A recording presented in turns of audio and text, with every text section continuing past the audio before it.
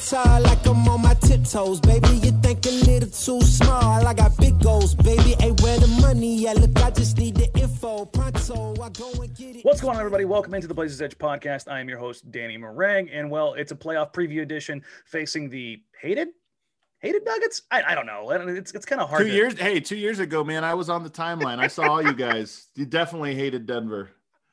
Jokic is the dirtiest player on earth, and oh my God, did you see what he did to Cantor's shoulder? So dirty, so disappointed in Jokic and his dirty antics. That, ladies and gentlemen, is the lovely dulcet tones of Adam Mares, one of the founders at DNVR. Go ahead and head over to them to check out their content. I mean, everything that they're doing over there is absolutely awesome. Well, as awesome as it can be as it relates to Denver Nuggets. Adam, thanks for hopping on, man. For those that don't know, Adam and I go back a ways. First met up when really both our teams in Portland and Denver were kind of at a weird place in 2015, 2016 at Summer League. And I think those are kind of like the building blocks from where these franchises have gone. I'd say in the long run, Denver's probably made some better decisions since that time period. But unfortunately for you guys, it hasn't been able to come to fruition. And you guys have, for the most part, been healthy through that run. But now we head into this matchup. I think this is kind of like at least my early takeaway is, can Denver or should Denver be favored in this series without Jamal Murray? Yeah, man, it's a tough one. The Nuggets are weird. I mean, they're really weird. They've been winning all these games since losing everybody. And I know Portland has kind of seen similar things. And you always wonder, like, when a player goes down, a team adjusts, the other teams coming in, they don't know how to game plan. Like, oh, well, now Murray's not there. He was such a big part of what they do. What do we do? And new guys emerge. Michael Porter obviously emerged. But I think that as time goes on, and especially as you get into a playoff series and teams start to say, okay, this is who the new version of this team is. Here are their weaknesses. And the playoffs are so much about, they're less about your peaks and more about what can't you do and can a team force you to do that. And Denver, there's like a lot of things they can't do. And in the regular season, nobody's really forced them to do those things. But that's why with Denver, predicting them is kind of silly to me because they are capable of beating. They still have some really good players, but they're just, I mean, they have their top three guards out. So point guard, shooting guard, backup shooting guard, and even their backup point guard's only played about 40 minutes since he came back from injury. So there's just so many question marks around Denver that to say you feel confident in them or to say that you're skeptical of them, either one requires like a sort of leap of faith. So I think when we're getting into this matchup, and we're probably going to look at this a lot of the same ways. It's going to be the backcourt of the Trailblazers matching up against a very short-handed Nuggets backcourt, where in 2019, Denver didn't have a shortage of dudes to throw at Damian Lillard. Yeah. Even if they did try to hide Jamal, they still had other guys that could throw at him. This matchup, who did they have? Do you remember? I know Gary Harris was one. Like Gary Harris has always guarded Damian Lillard very well, and even in that series, Lillard, I think he didn't struggle, but he wasn't his best. They made CJ be the guy in that series, which I think is the right way if you're an opponent, is to make the other guys beat you. They threw a mix of guys at him in that series, and there were long stretches where Torrey Craig was picking him up. So they did, I think, what a lot of teams have tried to do over the years, which is try to put size, length, and mobility on him. You know, try bring Millsap over. Obviously 2 years ago he was moving a little bit better then, but load up to him and put size and length on him. Now, who's going to pick up that primary duty of trying to put ball pressure on Damian Lillard?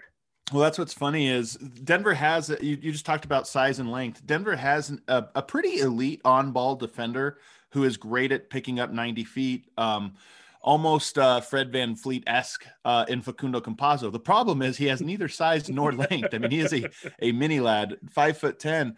I'm really impressed with him. He leads or he's among the leaders in the NBA in deflections and steals per 36 minutes. Like he really, and he's a 29-year-old rookie. He had an incredible career, over in Europe. He's been on some really surprising Argentinian national teams. So he's like an accomplished player for being 29. He plays really hard, and I think his defense is legit. The question is, in a series, how much does that 5'10-ness really play a factor, especially when you have two guys in CJ and Dame who are not necessarily explosive. I mean, Dame obviously has some explosion, but they're just good at getting to their spots and elevating. And, like Campazzo can stick to them and then they just get to their spot anyway and elevate. And it's like, well, it doesn't matter that you crowded their space and took this away.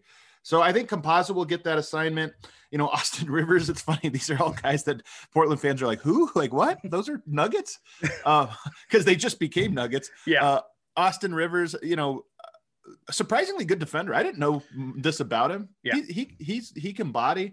And then they have Shaq Harrison, again, another guy that play. This is where Denver's at. This is their backcourt all of a sudden. But Shaq Harrison, who's really long, really elite defender. The problem with him is he's like the Andre Roberson of guards. He's honestly a really elite defender, but man, is he an anchor out to you on offense. So I think those are the bodies they'll throw at him. And I honestly have no idea if it'll be effective.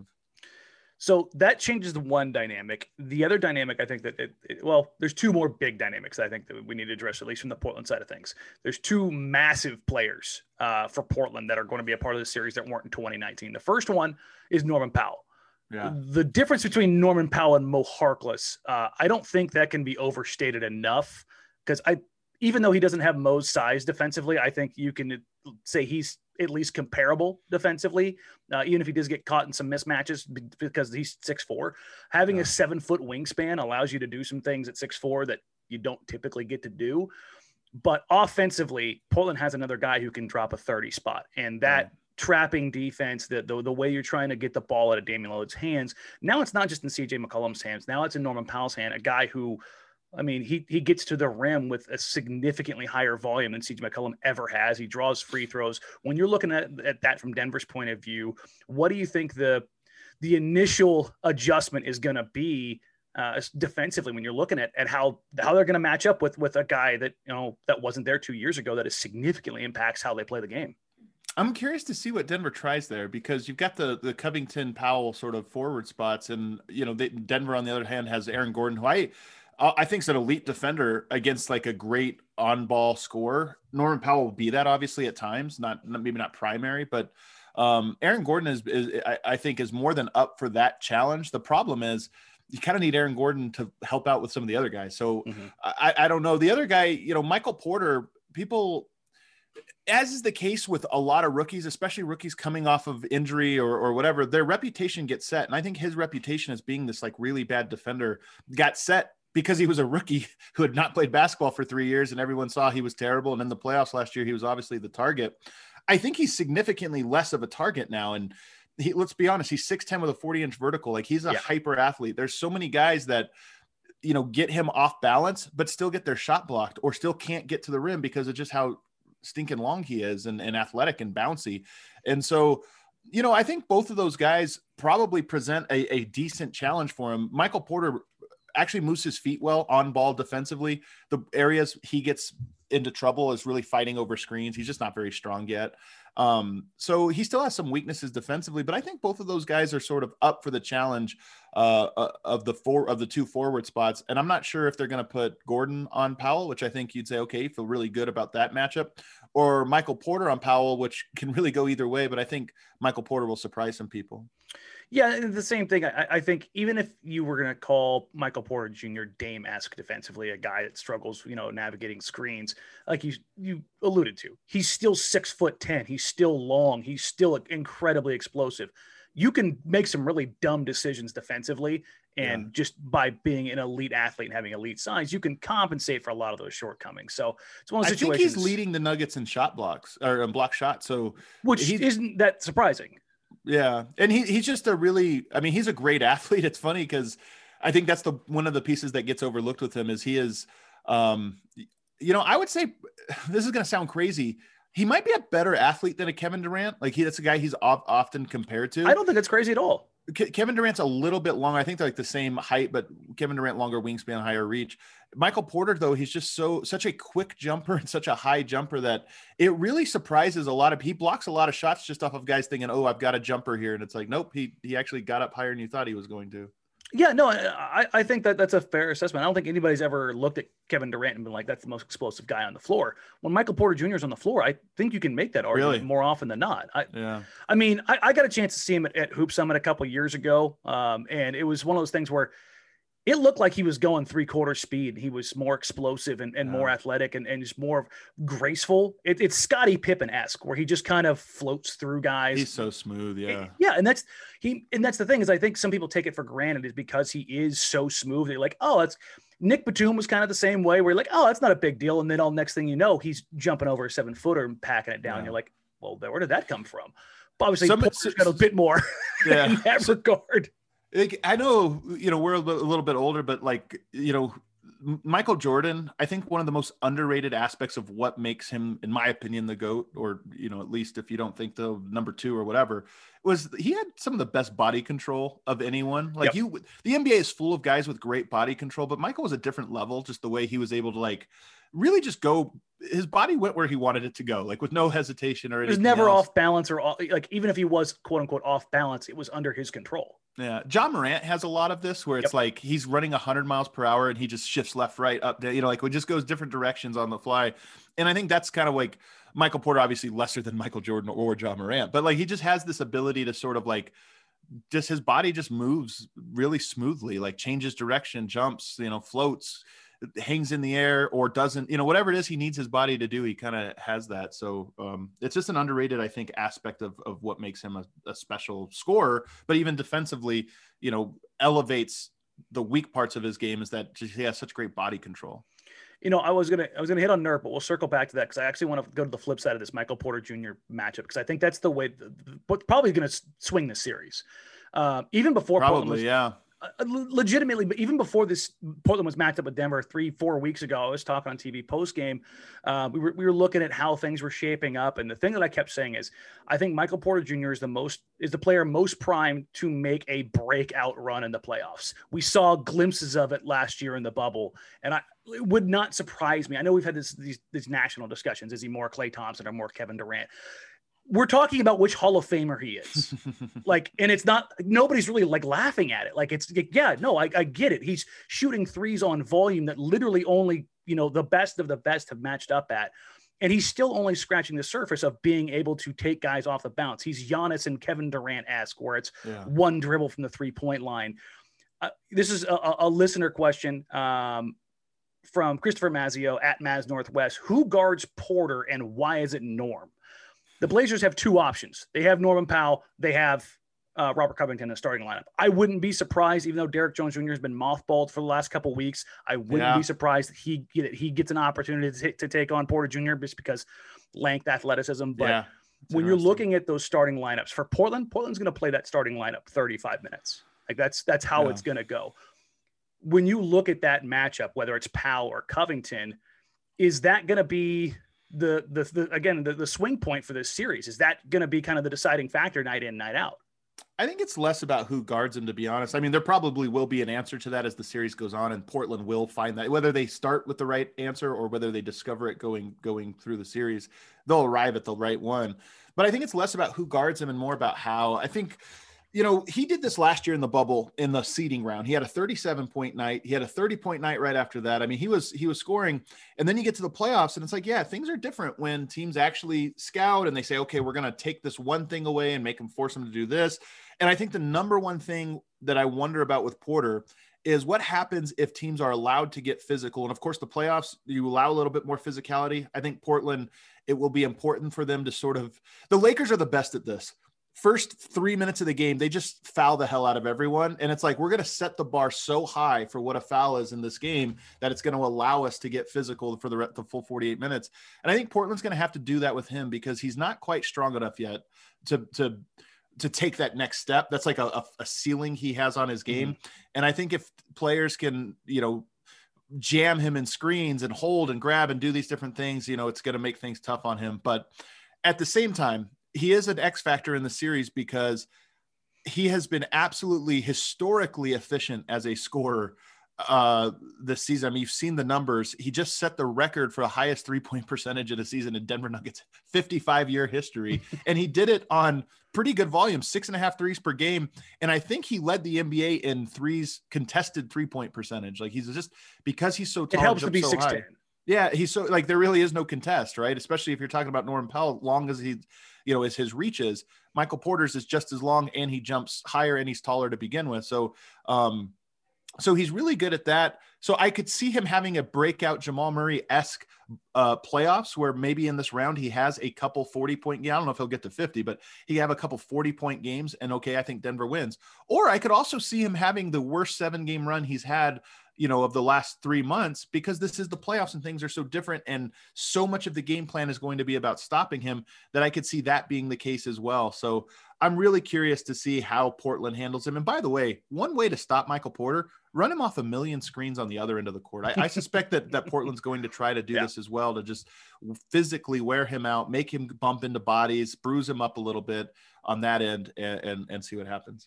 Well, speaking of running in bodies, it's time to get to your favorite player on the Portland Trailblazers, Jusuf Nurkic. The matchup that everybody's looking for, I think, from both markets for various reasons, is Nurkic v. Jokic. It's not a secret that Jokic kind of dominated the matchup the last couple times.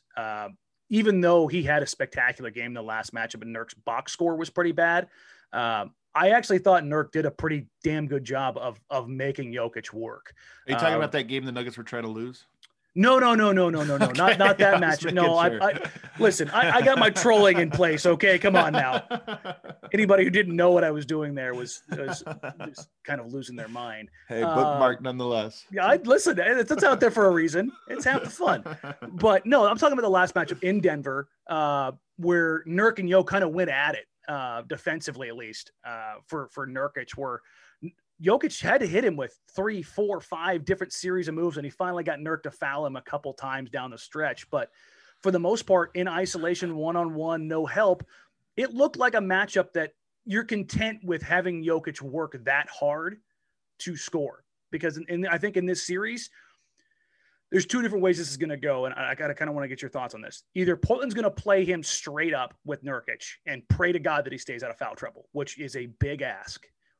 Or they're going to send 2 frequently, often, as much as humanly possible. I hope to God it's not number 2, because I've seen the numbers from when you double the 7-foot passing savant. I believe the Nuggets are shooting like 78% off of hard doubles on Jokic. It's an obscene stat I was looking at the other day, and I was like, yeah, that makes sense, because there's nowhere on the floor where he's not going to see the double team coming unless you get him deep on a baseline block where you can run it from the inside and he's not looking over his shoulder. He's just going to see it coming. And with the size and the passing ability, he's going to find guys regularly and often. I think, especially with the addition of Aaron Gordon, when you're looking at this front court matchup, what do you think is the most important thing for both teams, for both Jokic and the Nuggets and Nurkic and the Blazers? Well, the Blazers have success, obviously, in their pick and roll game. And on that end of the court, Denver, just forcing Jokic, he loves to play up. He's been very good at it. But forcing a lot of those 4-on-3 situations behind the defense the other way, I think, is one way to really take advantage of Denver, because Denver doesn't run the drop scheme like most people do and just leave Jokic to defend. If you can beat that initial 2-on-ball, up top, if you can beat that, then you have an advantage. And Nurkic is a pretty good passer out of that short roll. He can make plays, he can make errors as well, but I trust him more than I trust most bigs, sort of navigating that. And I think so on that end of the court, that's where you sort of take advantage of what Denver can do and then force Michael Porter and Aaron Gordon to really make hard rotations. Denver's become better at this when they lost Murray and Barton, they became a more defensive oriented team, in their backcourt. So they have guys that are more capable of sort of scrambling in the backside and covering ground. But anyway, I think that's how you try to have success against the Denver defense. On the other end of the court, though, it's funny you mentioned you hope they don't double because of the numbers, because here's the thing I really wonder about Denver in the playoffs. Michael Porter, you can't leave him. He's too good. He's a great cutter. He's great. Jokic requires to be like, he really has, in my opinion, figured out Nurkic to a way that I think he is primed that if you guard him one-on-one, he's going to score 40 points a night and he's going to make it efficient. But if you double him, you are vulnerable to Aaron Gordon cuts and Aaron Gordon 3-pointers and Facu 3-pointers and Austin Rivers 3-pointers. But are you scared of those guys to beat you? Is Aaron Gordon going to make enough 3-pointers in a series that you're going to like, wow, Aaron Gordon just torched us from 3 this series, or Facu Campazzo torched us from 3? I don't think so. Denver lost their scoring. They lost their floor spacing. And to me, you let Jokic go one-on-one, he's going to feast. He's going to get efficient points, and he's still going to get passes because he gets passes even when you don't double. But if you send hard doubles and really clog up the paint, I have a feeling that you just count on Facundo Campazzo not making 4 or 5 3-pointers a game because he's never done that. And I think that's the ticket to winning. See, the reason I hesitate on throwing a double at Jokic is because the Blazers have struggled throwing doubles at anybody. When they throw a double, they're doubling with CJ McCollum. You have to have size. Yeah, that is one key to it, having size to throw at the double. Unless you're bringing Covington, which now you're leaving who? You're Right. leaving Gordon on a back cut, or you're leading Michael Porter Jr. on the backside of the floor. And that's where you run into these issues because, sending Norman Powell, he's a good defender. He may get a good dig. You may get a ball poke loose here or there. But I think the risk there is probably not worth the reward because they're not doubling with size, which is why I think you might see some situations where you get a Derek Jones Jr. on the floor, you get a Nasir Little, or even an Anthony Simon, just you get a little bit longer, you get a little bit bigger in some spots where in those instances, maybe they do go for it. With Denver so shorthanded, the bench situation becomes a little bit weird, right? When you're looking at rotations, do you know how is Will gonna be good to go? We don't know. I mean, we haven't really had an update. We actually speak with Mike Malone here in about 45 minutes for the first time, this week.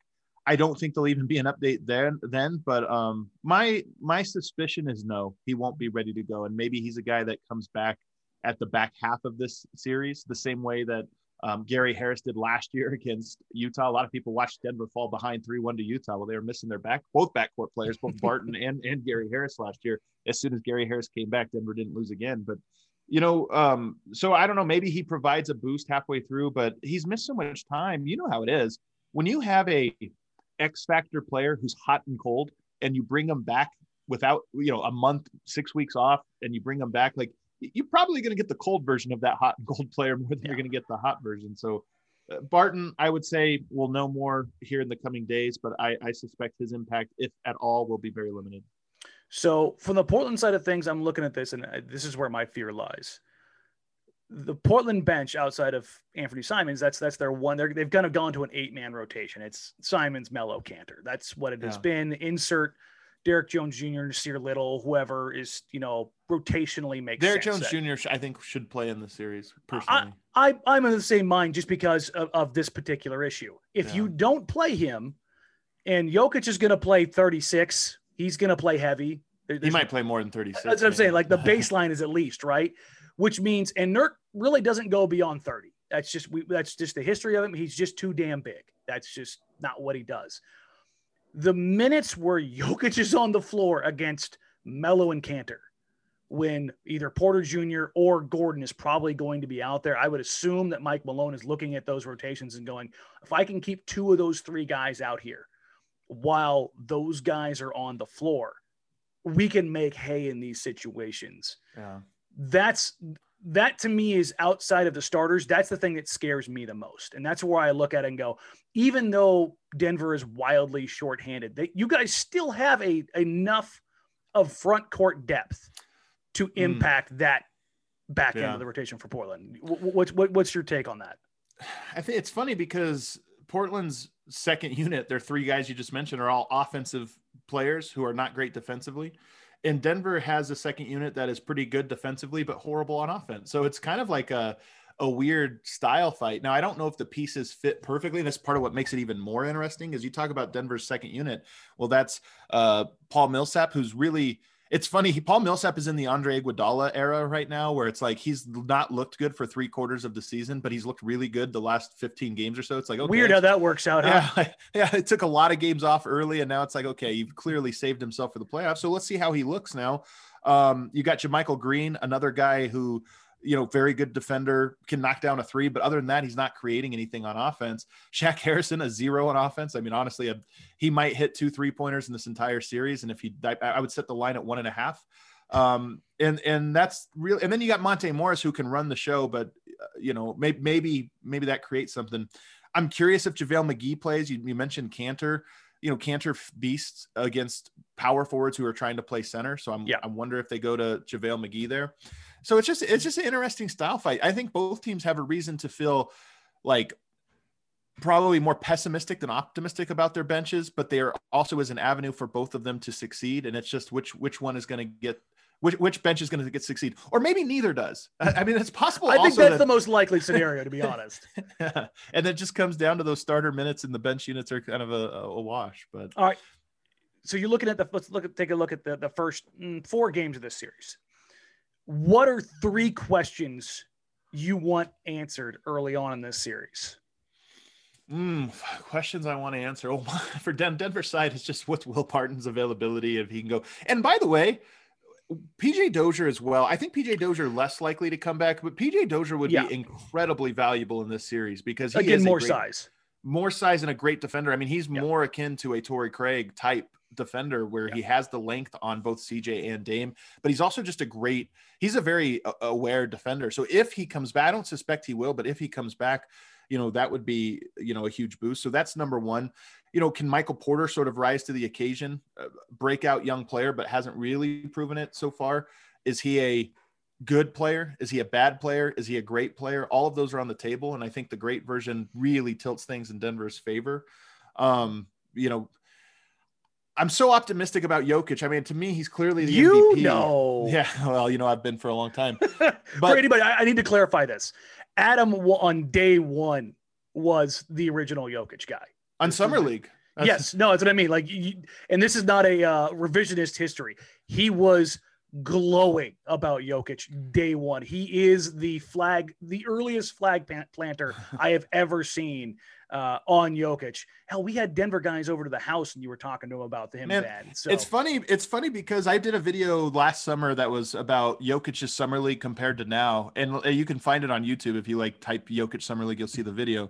But I'm telling you, if you go back and watch it, he does all the same stuff he's doing now. It's like, it blows my mind that it wasn't a big deal. I think it's because he was a no name and he was a little pudgy or whatever. But you go back, he's throwing behind the back passes and no look and running point and shooting threes. And you're like, why? And it's funny if you go back and look at those old Summer League 2015 Summer League reviews. It's like Mike Muscala, is he the steal of the draft? And it's just funny when you watch a guy that was actually running point at that point. But yeah, so Jokic, I'm just curious to see. I mean, he's had, I think, nothing but good series so far in his playoff career. But this one, I think, if it's his best playoff series he's ever had, I think Denver wins. If it's anything short of that, he could still be at 28. I think he's averaging like 27, 13, and 9 in playoffs over his career. But if he can up those scoring numbers to 30, 31, 32, then I feel better about Denver. Then I really think Denver has a great chance. If he's just merely great, then maybe not.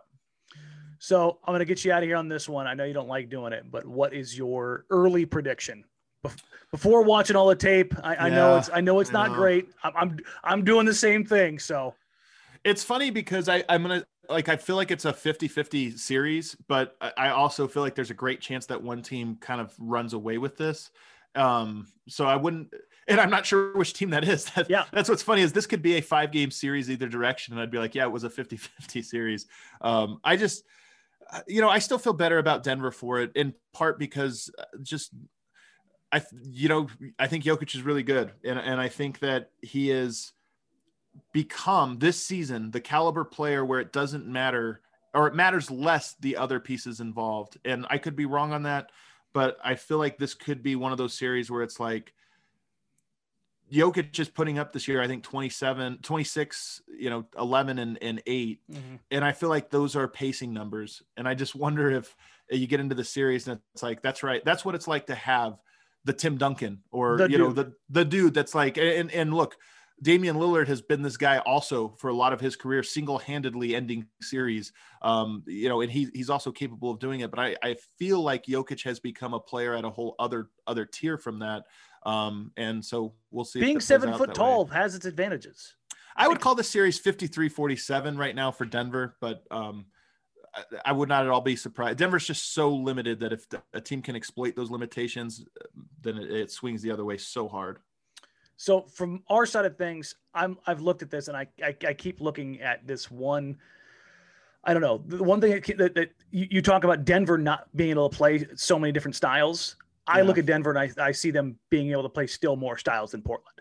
Portland plays pick and roll basketball. They play drop coverage. Their bench unit is terrible defensively, very exploitable. They don't have a lot of length.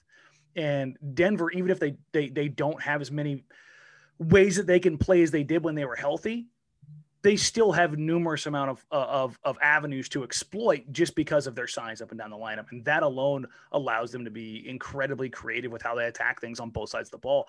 I right now I have Denver favored. I probably float somewhere between 33 and 40% that Portland has a chance. I call wow. That's really low. When we do these numbers, like I always remember looking at the 538s like projections and like the 2017 Warriors that couldn't lose were like only 70%. So like when you say 30%, I'm thinking, man, these teams are way closer than that than the Golden State Warriors were to any other team. Yeah, that's the thing is like, for me, when I look at this Portland team, as good as they have played over the last 12 games, they still haven't beat anybody of consequence when it mattered. That was when they were trying. And that's the thing. If you want to go glass half full, they have beat the crap out of teams over the past month who were trying, but were missing dudes. Right. The only other example you can point to where they didn't was a 1-point loss to Phoenix. And Damian Lillard was superhuman in that. So I think that's a little bit of a scare, is that Dame could go 16 of 23, have 41 points, go 9 of 10 in the fourth quarter, and you still lose by 1 to a team that's shorthanded their rim protector. What's interesting about what you're saying, I think coaching is generally a bit overrated in the way people talk about it. Weird. I think it's a little overrated, just like, like it does make an impact. But the one area, I think Michael Malone's a very good playoff coach. I think he's a very good, like, where are the pressure points? How do we exploit them and come up with it? And being that both teams have those, I kind of give a slight edge, I think, in the series to Michael Malone and to Denver's ability to scheme. The problem is, like I said, Denver's pressure points, I don't think they have an answer for him. I mean, one of the questions I have, you talk about, Nurkic can guard the post. Jokic can score in the post, but okay, he can take 10% off Jokic in the post, maybe. Jokic can pick and pop and make the three, but can you run pick and roll? Denver doesn't really have a guy you have to guard in the pick and roll right now. I mean, Campazzo can't shoot especially off the dribble. Shaq Harrison won't shoot. He's that bad. And then you have Austin Rivers. So it's like, do you get a little bit of a pass on one of the three ways Denver kills you with Jokic? And I think you kind of do. And if you can kind of schematically load up on some things and just take away the pick and roll game, that's a lot in today's NBA. If you can take away one, you can take away the pick and roll. So I'm curious to see how good of a job Stotts does. It's funny because I know that'll be a talking point in Portland. No. He's firmly secure in his position here in Portland. Let's put it this way. Spoelstra, Nick Nurse, even Golden State with, Ron Adams, I think there's teams that would come up with a scheme that's like force Denver to do this thing, and they're going to look way worse than they do. I'm curious to see if Portland gets there. All right. Well, thank you, Adam. I know we got to get you out of here because you got to get going on your media availability as well. Thank you for joining us, man. I do appreciate you. Go ahead and plug everything you're doing, everywhere you're at, and what you got coming up. We just have our live post-game shows over on our YouTube channel for DNVR. Is probably the only thing people in Portland might be interested in. Now, if you come on over, guys, don't troll. Don't troll. Don't troll. Happens all the time. Be cool. And if Nuggets go over anywhere there to troll, tell them to F off. That's lame as well. But yeah, we talk about the game after every game. We have our bar here in Denver, so we go live from our bar after every post game. You can check those out. Folks, you can follow Adam on Twitter at Adam_Mares. I'm sure he's going to be dutifully following the Twitters. He won't. He doesn't. Trust me. Thanks again, man. I'd say good luck, but I'd be lying through my teeth. I want to see you guys crash so and burn. It's so true, man. I won't lie to you, Dan. I'm rooting for a Ford game, just smack down. It's funny because you could feel it ratchet up, even in a game that Denver didn't care about. The difference in the mentality on Twitter a week ago to what it was like 2 days before that it just ratcheted up immediately. I just casted out just a little bit of chum in the water, and of course, hit. people feasting. I'm curious to see who the guy is. This because 2 years ago it was Jokic, and I saw even writers were like, I thought Jokic was a good guy. I can't believe he would do that. And I was just like, you guys are gotta get out of here. But the guy I think this year it's going to be Facu. I'm telling you, it's going to be halftime. I can tell you right now it is because he's handsy as hell. He's physical. He's the top. I mean, you can't be in the NBA at 5'10" unless you eat glass for breakfast. Like you have to be the toughest, meanest dude in the world. And he's, I think, a nice guy, but he plays basketball like a maniac. And it's going to be about midway through the second quarter, game one, Portland's he's going to die to like Dame's knees. That's what's going to happen. It'll be a loose ball and he'll like clip Dame's knee from behind or something like that. And there will be a hit out on him. By the time he plays Rodman-esque, like he'll dive after balls out of bounds. He has no chance at. Like he doesn't turn off. So Portland, I'm telling you right now, Campazzo, that's your guy. All right, folks. Again, follow Adam on Twitter at Adam_Mares. Adam, thank you for hopping on, man. I appreciate you. I'll catch up with you probably midway through the series and see where things sit. Sounds good, buddy. Have a good one. Like I'm on my tiptoes, baby. You think a little too small. I got big goals, baby. Hey, where the money at? Look, I just need the info. Pronto, I go